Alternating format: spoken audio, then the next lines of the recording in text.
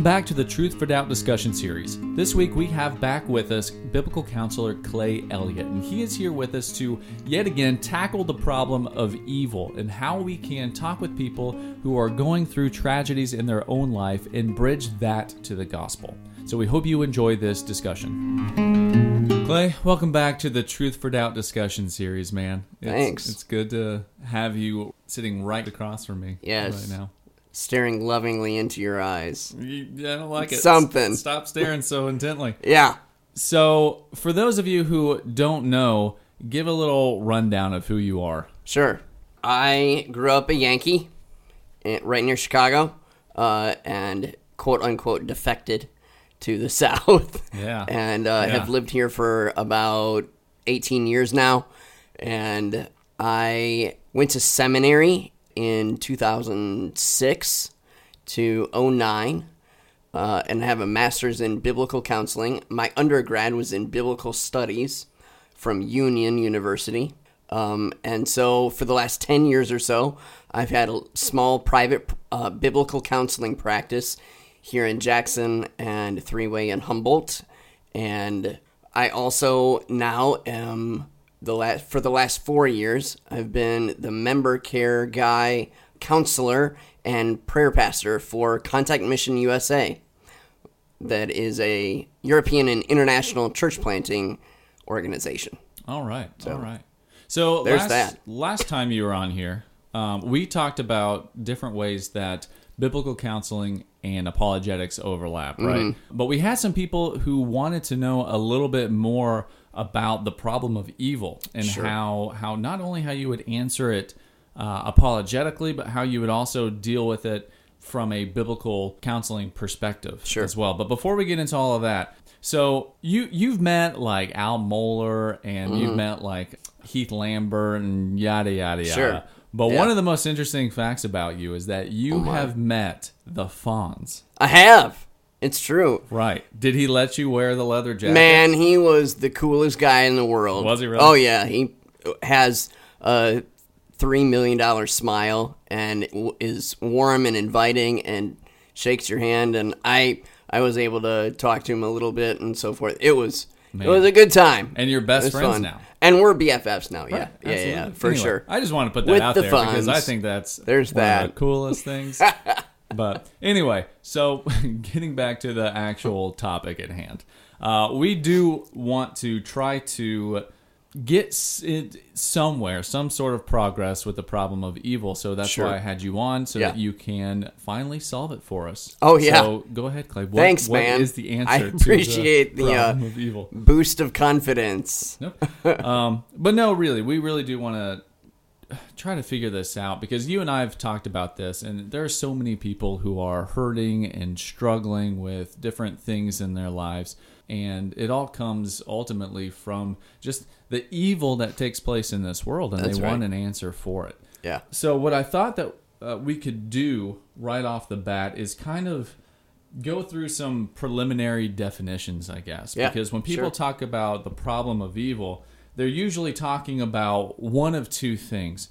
When you have the problem of evil, there's two separate branches. The first being natural evil, which are things like earthquakes and diseases, people dying from tsunamis and things like that.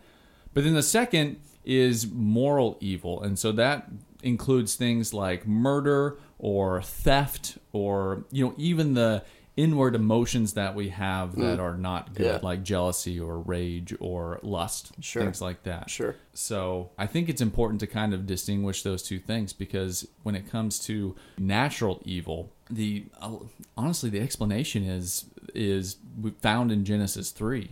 With the fall of man and with the curse that's put upon the earth.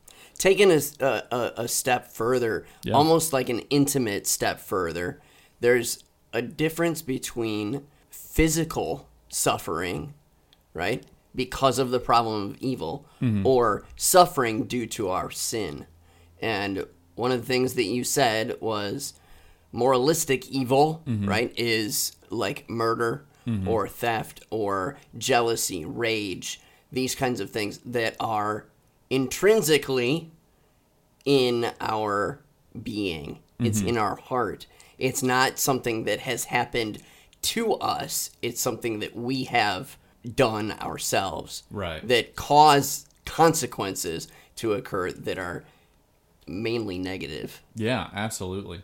Absolutely. And I think, going along with that, people want, when they're struggling with those different things, people want what's called like a perfect theodicy. They want, and a theodicy is basically an explanation for evil. Sure. And so they want a perfectly lined out or laid out explanation of not only of where evil came from, but why God allows it to happen, why God's allowing it to happen to me, and why God hasn't like delivered me from it. They want all of those answers. Sure.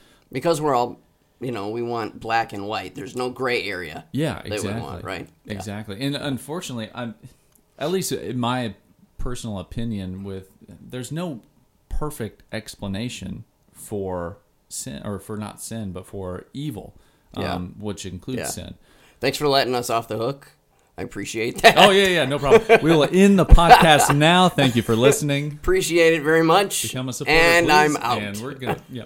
But there are like defenses. There's apologetic defenses for the Bible, or not for the Bible, but for the problem of evil and God's sovereignty in that. Sure. But I guess we're mostly here right now to talk about how we would, I guess, counsel people, or how we would go about explaining things to them when it comes to the problem of evil. And so one of the things that I do want to ask you is, how do you deal with people who believe that evil that they're experiencing in their own life is God punishing them, and that's it? Yeah. Well, I think the very first question that we have to come to grips with is whether or not they're a believer or an unbeliever. That's very, very important, because from one perspective, we can utilize the life-giving pages of Scripture, right? And they, hopefully, as a believer, they would believe that and know that Scripture governs our very existence and our very life. It's a whole different ballgame when you're talking to someone about the problem of evil and punishment who does not believe that God is who he says he is and that he's sovereign. And so my counsel or someone else's conversation will look very, very different, because obviously non-believers don't care if you use the Bible, because they're like, well, it's almost like a non sequitur for me, because I don't have that in my headspace, because I don't care whether or not the Bible is true or not. I feel this way, and evil is all around me, and I need an answer for it. I think that it's really important for us to set up, no matter if it's a believer or non-believer, we need to set up two very important things, all right? So there's a difference between punishment and discipline, okay?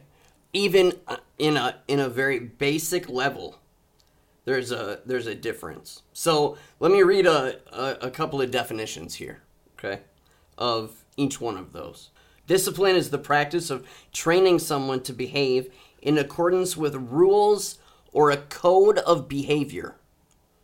So teaching someone, rebuking someone in a way that will teach them how to abide by certain rules and therefore change their behavior, right? That's discipline. Punishment is something entirely different. To punish is to inflict suffering for the past behaviors. So, as you said in the beginning, if I were to go out and murder someone, what is a consequence?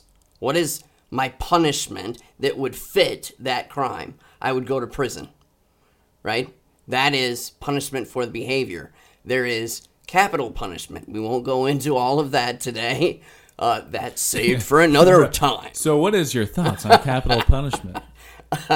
Do you have 83 other podcasts that we can do that in? But I think that it's really important to understand the basic difference between discipline that teaches and equips and comes alongside someone to allow them to see rules and regulations, law, right? I wouldn't know that I was speeding unless someone taught me that this 55 mile an hour speed zone is 55 miles per hour. What is the punishment now for going over that?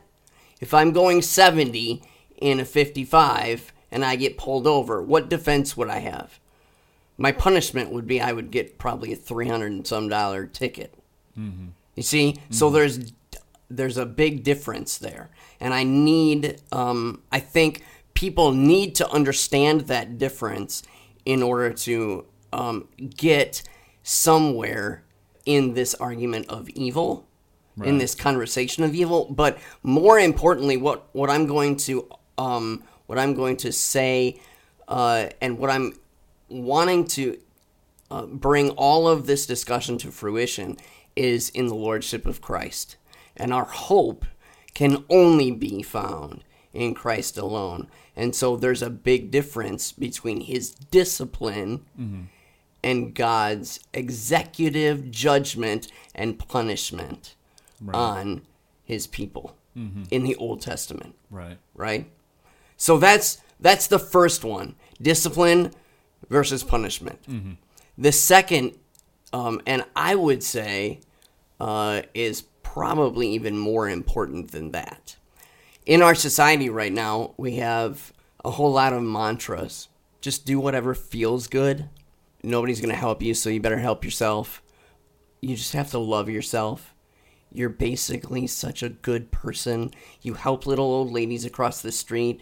You've not murdered anyone. You're essentially, you try to do right, right? You pay taxes on time, right? Right. Christy and I just went through our tax thing. That's why that was on my head. So there are all of these mantras that will ultimately, in our society, call you a quote-unquote good person. Right, yeah. Right? And whether or not you're a believer or not, everyone has a conscience. Everyone has morality and is able to understand right and wrong. And I think the most important thing for us to try to come to grips with people in this problem of evil is what's going on in our heart. Spiritually, your conscience, your convictions, right? If I believe that I am relatively good from birth, and I don't need anyone to rescue my behavior, I don't need anyone to help me understand what is good, then I would have a very, very significant issue with this problem of evil. Because I think everyone should be good. Right. And I'm basically a good person, so why are all of these bad things happening to me? That's exactly right. Yeah. That's exactly right. It's only when we understand that we're not necessarily intrinsically good. I'm certainly quoting scripture here, but King David, Psalm 139, says, "Surely I was sinful at birth, even before my mother conceived me." Right? But even more than that, because I know me, I know myself, and I know all of my own thoughts, I'll just tell you right now, some of them are not good.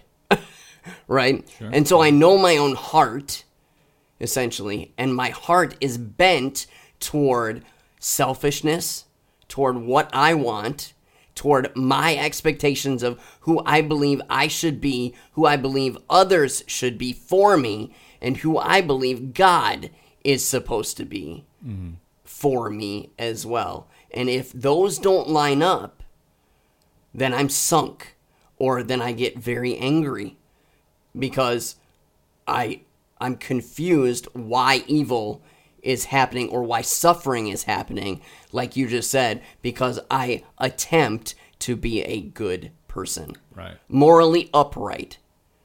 So if we understand that we're, in a sense, morally bankrupt, and it's only because of God's creation or common grace that we have anything in the way of goodness, that's where I believe someone needs to start a conversation.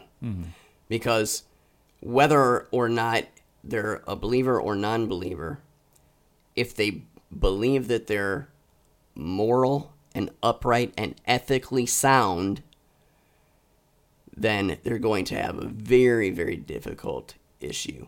Oh, yeah, absolutely. And I think, too, so a lot of people will use the argument that because of all of this pointless evil that is going on to me, or not even to me specifically, but in the world, that, therefore there can't be a God, or at the very least there can't be a good God.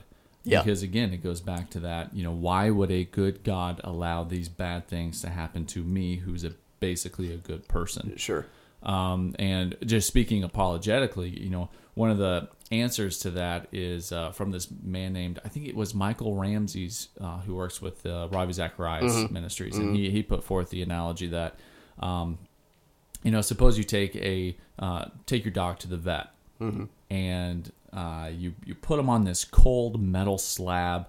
You have this doctor that's or this stranger that this dog doesn't know, poking them and prodding them, and sticking needles that are putting fluids in them that possibly burn because it hurts getting shots. Sure. And all of these horrible things are going on to this dog, and he looks up to the owner and just with like, what is going on? Why are you allowing this to happen to me?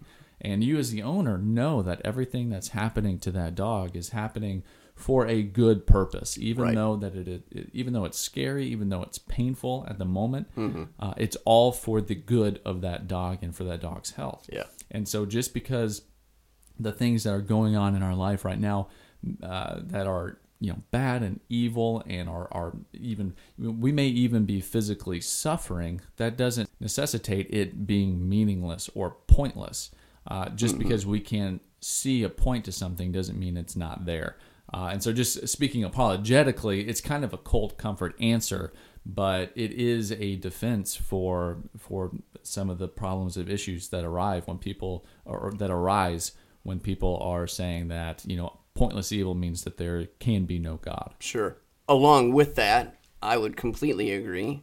One of the things that I would say also is a question that was posed by an early church father, Jonathan Edwards, and he said, what is the end for which God created the entire world?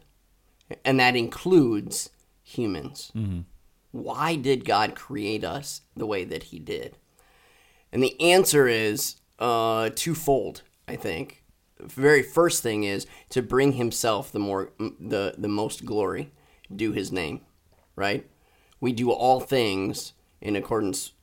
We aspire to do all things in accordance with his will, to bring glory and honor and praise to him. But the other side of that is that he doesn't stop until we are holy, especially those whom God says are his. He doesn't stop. I may reject it at times. I shouldn't say reject. That's too strong of a word. I may buck against it, right? And hate what is happening to me. The last couple of years, I've dealt pretty significantly with physical pain. For the last 22 years, I've dealt with chronic pain, but in the last couple of years, I've dealt with a lot of pain in my head, vestibular system, one kidney, lack of energy, and I was always the go kind of guy, right? And I thought that my resilience or self-reliance I passed off as faith. And what I am still trying to grasp a hold of is not only is God completing good work in those who love him and are called according to his purpose. But he's never going to stop until I have my ultimate comfort. Comfort in this world for anyone says, from our humanistic worldview, says, it's whatever makes me happy. And I don't want to feel discomfort. And so anything that can stop the pain, right? So it's pleasure or rest or doing whatever we can to seek that happiness and that pleasure. Holiness is a whole different ballgame. So our definition, or my definition of comfort, is vastly different from God's definition of my comfort, because what he's seeking in me is my good, but also holiness and character that looks more and more and more like his son, Jesus Christ, as I am being sanctified. Right. Yeah. And what's crazy is that, or it's not crazy at all, but what I think you can also kind of make a connection with possibly unbelievers as well is that, that holiness, that spiritual growth, it's a lot harder to achieve without adversity. Absolutely. And I think you can make that bridge with unbelievers there too, because I mean, if you want to be good at anything, if you want to be the best athlete, if you want to be the top of your company or whatever, then you've got to sacrifice, and you have to struggle through adversity in order to make that, make it to the top. Yeah. And when explaining this, the problem of evil and suffering to the unbeliever, why, if you're a Christian, why would God allow you to suffer that way? That's an answer. That's a solid answer of being, it's for my holiness's sake in a way. That's right. And I think you can make that connection there. I do too. I think one of the things that would be difficult for that conversation is that they believe that they're the ones that have gotten all of the success that they've been given. Mm-hmm. They didn't. They didn't get it free of charge. They worked and worked and worked and pined and blood, sweat, and tears to become that CEO. And I was a self-made, self-taught man or woman, and I'm going to bulldoze anybody that's in my way. And yet, what happens when that perfectionistic mindset is questioned, or you come to real adversity, not just in your company, but in your personal life as well. Because you're going to end up, if we are in this life, because of original sin, because of the problem of evil from the very beginning, we will have trouble. Jesus said it very clear. In this life you will have trouble, but take heart, for what? I, Jesus, have overcome the world. The trouble comes when people believe that they're the ones that can salvage and save all of their relationships and all of their money, all of their success, and everything. And the fact of the matter is, trouble and suffering and trials don't just come to a certain select group of people. Right. They are the human condition, meaning it is holistic, meaning it is a worldly thing. Right. So when you're actually counseling someone and they're struggling with this issue, is your main goal to, I guess, switch their spiritual mindset towards their suffering, and instead of have it, maybe focusing on all of the negative attributes that evil is putting onto their life, do you try to, I guess, switch the frame around and get them to look at, or get them to try to find what God is doing in that suffering? I think it's twofold. I think it's the latter of what you said. one of the really, really significant things that I need or desire people to understand is the more you think about all of the negative. I personally have a PhD in the negative sometimes. I can go there. I can jump down that rabbit hole in a quick hurry. And, there's a couple hours, 3 hours to go by where I'm still pining and stewing over something. And the fact of the matter is that mode of thinking and that those ruling desires that are in my heart don't help anything. Mm-hmm. It's only when we understand that in our weakness, then Christ is strong. It's only when we realize that there is purpose in our trial, there's purpose in our suffering, there is a good God who desires for us to come to him, all those who are weary, and he will give them rest. That's the first thing. So you're right, getting them to realize that there's purpose. Mm-hmm. It's through fire. He's going to test the quality of each man's work, right? And so we're being refined. But I think the other thing that many people lack, and including myself at times, is what do my sufferings help other people understand about their own condition? Mm-hmm. Is there purpose for others in my suffering? Mm-hmm. Is there a connection between what I deal with and how I can be purposeful and help others in those same sufferings? Right. Or not even just in those same sufferings, but can I relate to other people through my own pain? Yeah, that hits 2 Corinthians 1, where it's talking about some of the one of the reasons why we do suffer the things that we suffer is so that we can help others in their suffering. Yep. And I think that's such a telling verse. That's right. Because we get so self-centered in our suffering, Mm-hmm. Whether it be, all the struggles that you've gone through, or the not near as bad struggles that I've gone through, and yet I will spiral down into this, horrible place. But regardless, we're always so focused on us getting better instead of how we can use the things that we're struggling with right now to share the gospel with somebody else or to pull someone else out. Love and help and nurture other people.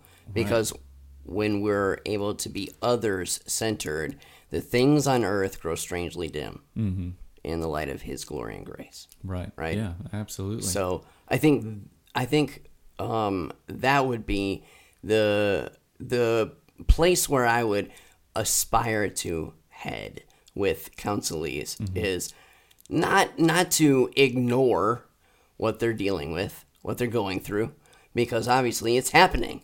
And it's happening to someone.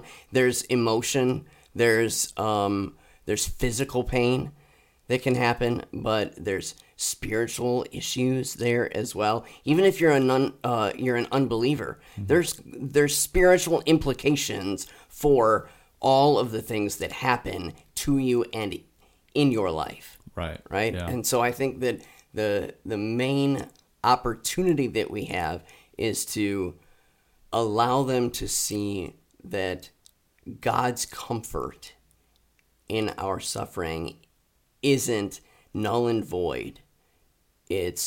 What if it's to help not only yourself, but help others?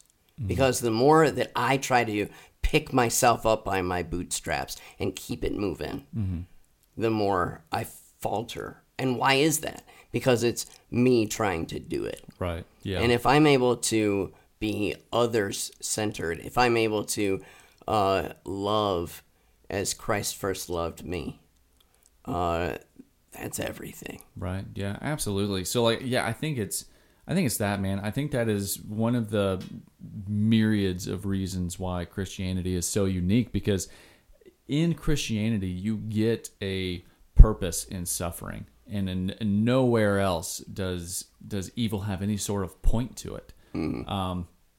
Or, in fact, there's a lot of Eastern religions who believe that that suffering and evil is simply just an illusion, and you just need to just ignore it or strip all of these things away from your life, and this illusion will just dissipate. Yeah.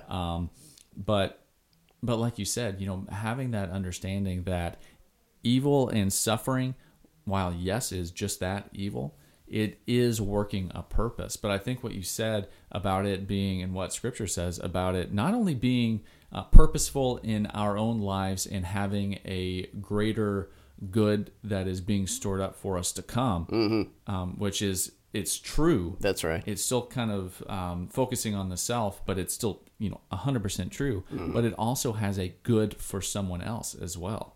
So it's got a purpose for you, and it's got a purpose for someone else. And so I think that's a huge thing when it comes to doing that. I think it's important too to let people know, people who are listening, who are talking with someone who's going through these things, that I don't think these are things that you can get someone to understand within one conversation. Absolutely not. No, I don't think so either, because there are so many variables, so many thoughts and feelings and perspectives. I mean, think about it. Everyone comes to the table with their own presuppositions, right?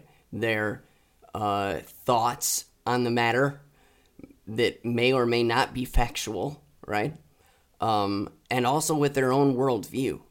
So my worldview, while it aspires to be what's called theocentric or Christ-centered, right, a biblical worldview, and yours desires to be a biblical worldview, the things that have happened in your life are not the same things that have happened in my life. So our worldview in that regard is different.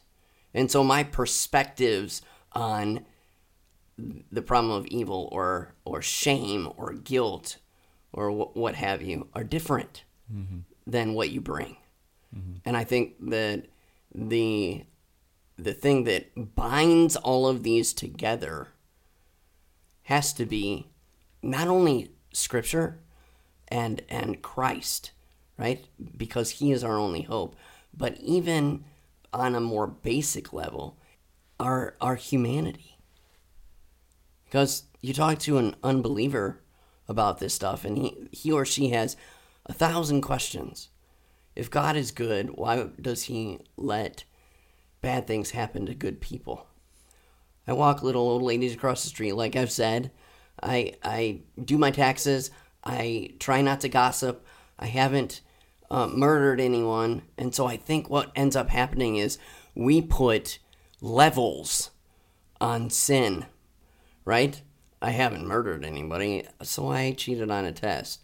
It's not that bad. It's not as bad as Joe over there who, murdered 2 people in cold blood. And, man, I'm glad I'm not him. Remember the Pharisee that was praying out loud, very verbosely, that said, man, I'm just thankful I'm not like this other guy. Right. And then there was someone who believed he was a wretch, and he wasn't worthy enough to even be heard by a loving God. Or which one went home with more redemption? It was the latter. Not because he said, well, I don't deal with all of these other things. It was because he understood how wretched of a person he was, and in need of grace, in need of something greater than himself to help him understand not only his humanity, but to rescue him from himself. Right. That's the issue. Somehow we have to be rescued from ourselves, because I, as Clay Elliott, know that I'm the worst sinner that I have ever met. because I know my own heart and I know my own thoughts. And for someone to essentially tell me that all of my sin has been taken away and there's grace and freedom now, and I don't have to suffer in guilt and shame any longer. That's everything. Yeah, and I think that's everything for two different types of people. I think it's everything for people who are, just like the Pharisees, who believe that they're ultimately good because you're right, they do need that humbling. They do need to understand that they are that wretch who desperately needs that grace and love. But I think it's also important for those who have the understanding that they are the wretch, and they fully accept that, and they believe that the evil things that are happening to them, like we talked about before, are these, or is God punishing them, and not in a loving, directing them towards Himself kind of way, but in a angry, vindictive way where they've done something wrong, they need punishment for it. And I think that understanding of God's grace and how you said freedom, and this freedom from guilt and shame is such an important thing to be able to convey to people who believe that they are being just punished by them or by God. There's a passage in Romans chapter 1 that speaks quite a bit to this sort of concept of what we would call common grace or creation grace of God. And I think what really, really is important is we need to understand, again, the difference between God's executive or executing judgment and punishment versus His immense grace in sending Christ, so that the punishment that you and I deserve, that the people that struggle with being angry about the problem of evil and don't understand why a good God would do what He did,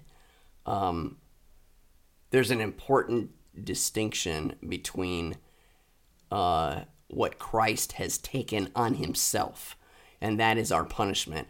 And therefore, God then, according to Hebrews chapter 12, disciplines those whom He loves. Discipline is only for a time. Punishment could be eternal. It could be 60 to 100 years here. It could be fatal.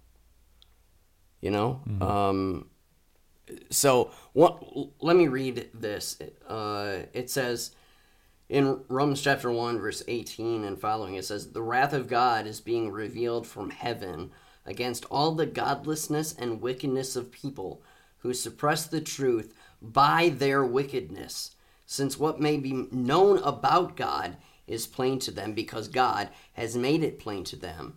For since the creation of the world, God's invisible qualities, His eternal purpose, or His eternal power and divine nature, have been clearly seen, being understood from what has been made, so that people are without excuse." That right there talks of God's justice. It talks about the reality that even people in a village in Papua New Guinea can look up to the heavens and see creation and realize that it was a higher being that created all of this, so that we are without excuse. Now, why do I talk about that? Why do I say that in this whole issue of the problem of evil? Because God didn't have to, due to this right here, understanding that people are without excuse, God, in His sovereignty, did not have to save anyone. He could have allowed all of us to be damned to an eternity in hell. But in his sovereign purpose, in his grace, he afforded us the opportunity. And he said, I will be non-just to whom I will be non-just. And I will give the greatest gift that the world has ever known, and that is my son Jesus, for the hope that now we have because of believing in Christ Jesus.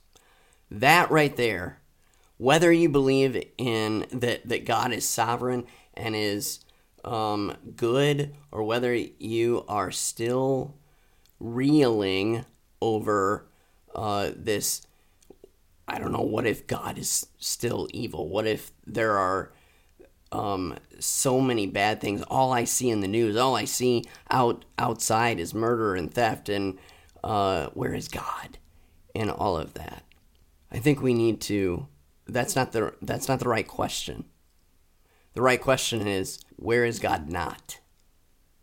That's a horrible sentence structure, but God relented. Even though evil came into this world, he was loving enough. He was zealous enough for his people that he sent Christ. And that is the hope of all nations, all people. And you know what? The fact of the matter is, and I'm thankful that you said this at the very beginning, but some of this argument or some of this discussion has to be left open to the manifold wisdom and mystery of God. Right. And we have to be willing and able to say, I must have faith to realize that I don't know it all. Michael, listen, man, the last couple of years, I had no idea what God was doing. I bucked against the pain. I have dealt with sorrow and sadness and sickness and so forth. And I there were times that I wondered. There were times that I doubted whether or not God's hand was still upon me. But in the final analysis, when all the chips are down and everything goes away in this world, when all of my idols are stripped back and there's no way and there's nothing else for me because of the pain, who's going to be there? My hope rests in knowing that Jesus Christ is there yesterday, today, and forever. That's the greatest answer for anyone. Mm-hmm. Believer, non-believer, person that is battling this question of why does evil happen and can we get rid of it? No, we can't. But we do have a God who is faithful and just and forgives and cleanses and comes alongside even the greatest amount of evil and suffering in this world and reorients it for his good glory and purpose. Mm-hmm. Yeah, absolutely. Make sense? Yeah, no, it really does. And I think that, you're absolutely right. There are times where we do have to leave certain things up to mystery because, you'll have people who will, as we said at the very beginning, who will always want to have these perfect explanations of, where evil came from and why right now they are specifically struggling with the things that they're specifically struggling with. That's right. And from our finite perspectives, we can't always tell them the exact reason why they are struggling with something. Mm-hmm. But one of the things that I've always, and I shared this before we started recording, but one of the things that has always given me comfort was the story of Joseph. Yeah. Because, just horrible things happened to Joseph. He was hated by his brothers. He was thrown into a pit, sold into slavery, accused of raping his master's wife, thrown into a prison, and I'm positive this entire time he's probably asking, why, God, are you allowing me to go through all of these horrible situations in a dungeon? And why aren't you delivering me from these things? And And you read through it. I mean, the stories, and I think is it Genesis 35 through 50? Is that right? That's correct. Boom, there we go. Yep. I got my Bible badge. Good for the job. day. All right. Yeah, man. The sword drill. But so anyway, you read through the story and you see all the pieces coming together at the very end, where the reason why God had him go through all of these things is because, man, he saved not only Egypt but the surrounding areas from a famine.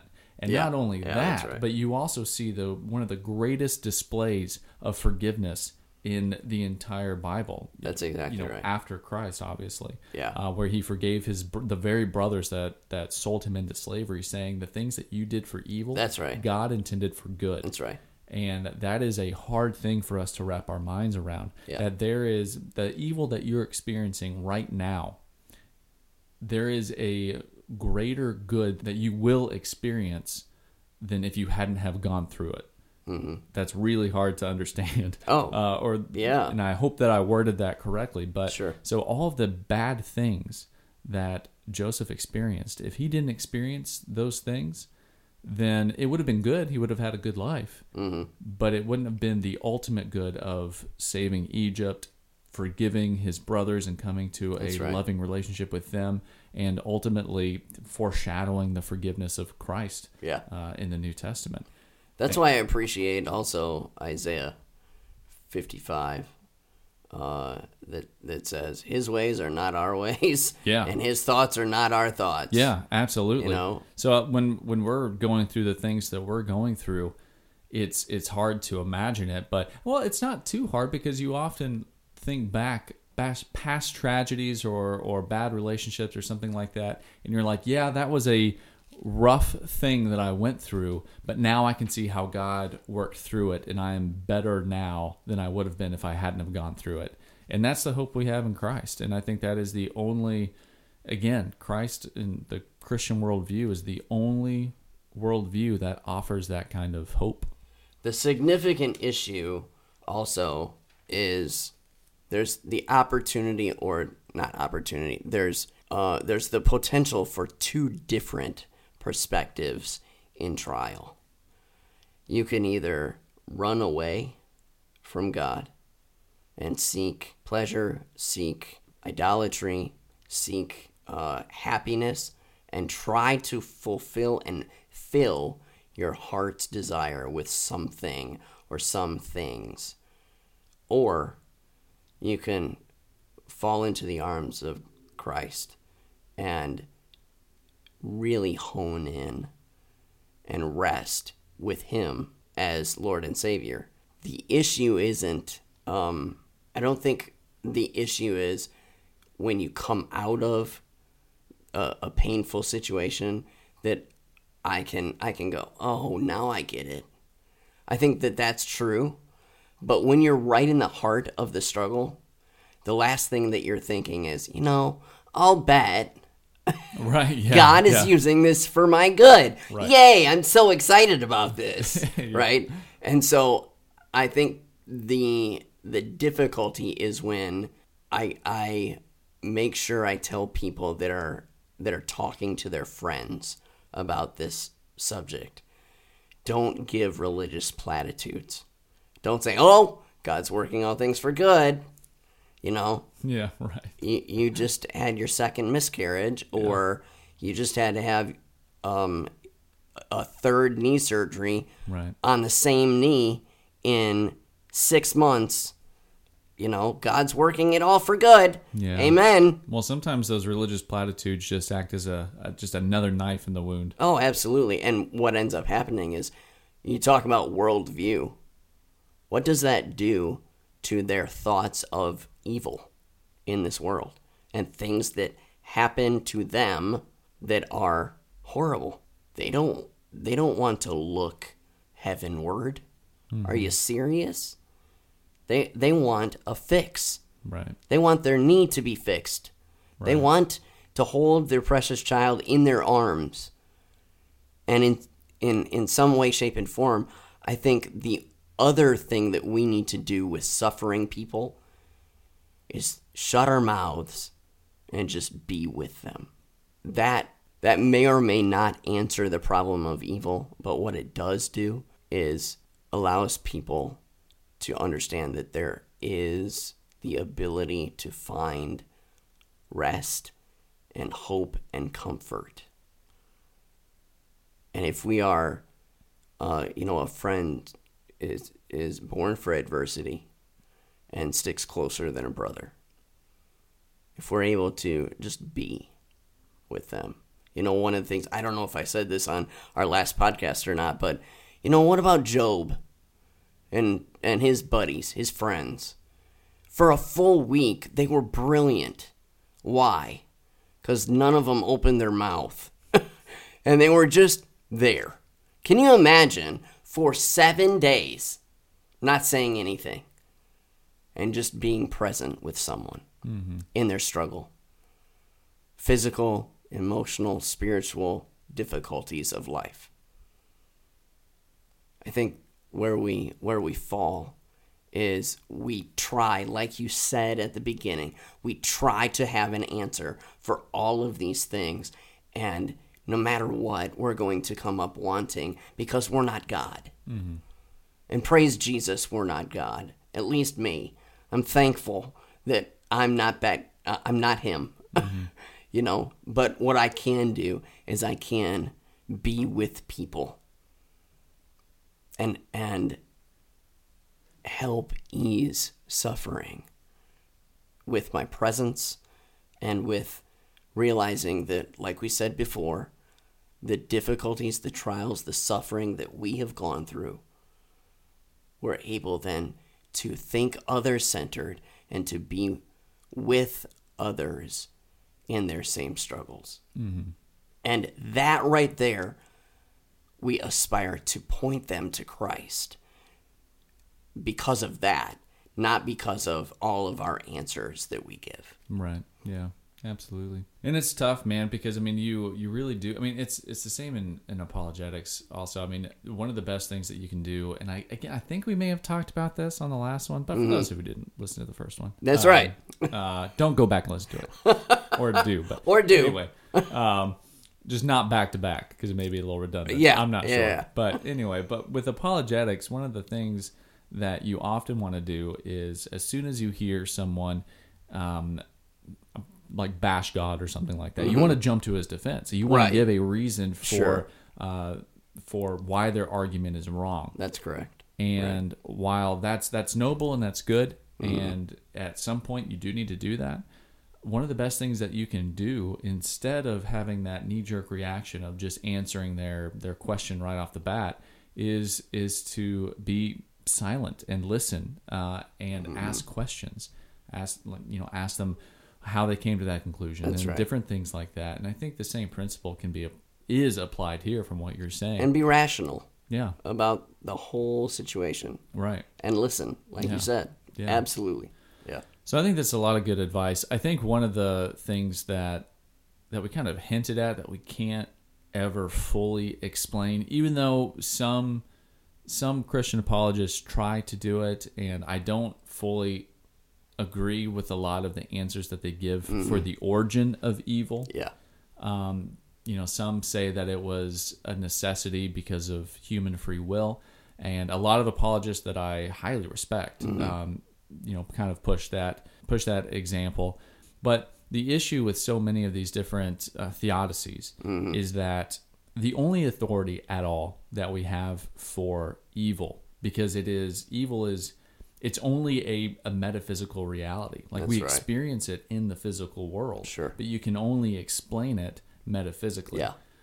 Because if you come from an atheistic, naturalistic worldview, then evil is just nothing, because there's no real moral standard or anything like that. So, but all that aside, the only authority that we have for anything metaphysical, anything spiritual, is the Bible. And we are just not told in the Bible why God allowed evil into the world or how it was created. We know that God is not the author of evil. And like we said a little bit earlier, there are things that our finite minds can't comprehend, and honestly, I don't think are meant to comprehend. Yeah. And so when we are talking with people and we are trying to give them comfort for the tragedies that they're going through in their lives, I think we need to be careful to not play God and try to give them answers that aren't found within the pages of Scripture. And I'm not saying that those Christian apologists are trying to play God. Sure.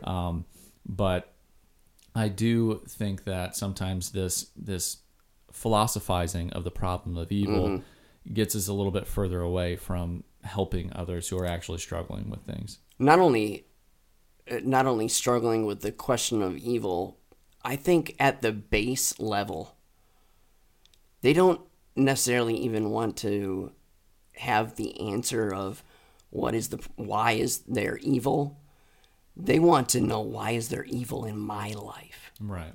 Right? Why is there suffering in my experience? Why is there trial happening to me? Mm-hmm. And Scripture does talk about suffering and how we are to look to Christ and how we are to understand suffering and difficulty and trial as joy, because it's finishing its work to a weight of glory that we could not even fathom. Right. So I think it's important for us to realize that it's not necessarily always, hey, I need definitive, 100% factual proof evidences of the problem of evil.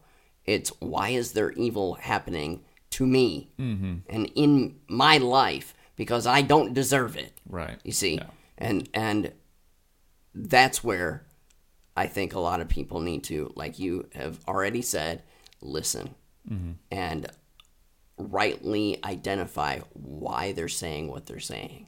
Yeah. Because then you don't do religious platitudes there. You are able to be very helpful in asking pertinent questions and then walking with them in their suffering. Yeah. Yeah, absolutely. Well, man, I think it's time to put a cork in this evil bottle. Correct.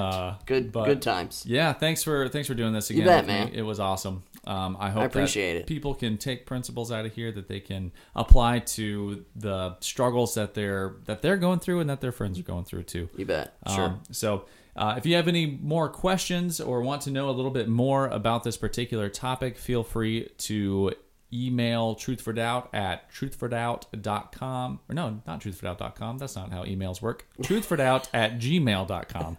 There we go. And Clay, how can they get in touch with you? I have a couple of emails. You can go to pathoflifecounseling at gmail.com or go Clay at gokmusa.org. And I would love to talk to you more about practical ways to help folks. And I'm that practical guy that wants to know how to live out God's word. Yeah. So praise the Lord. And thanks for having me on again. I appreciate it. Yeah, no problem. And this is something, hopefully, that we'll do again. Thank you for listening to the Truth for Doubt discussion series. If you would like to know how you could support the Truth for Doubt ministry, please go to truthfordoubt.com/give or visit our Patreon page at patreon.com/T4D.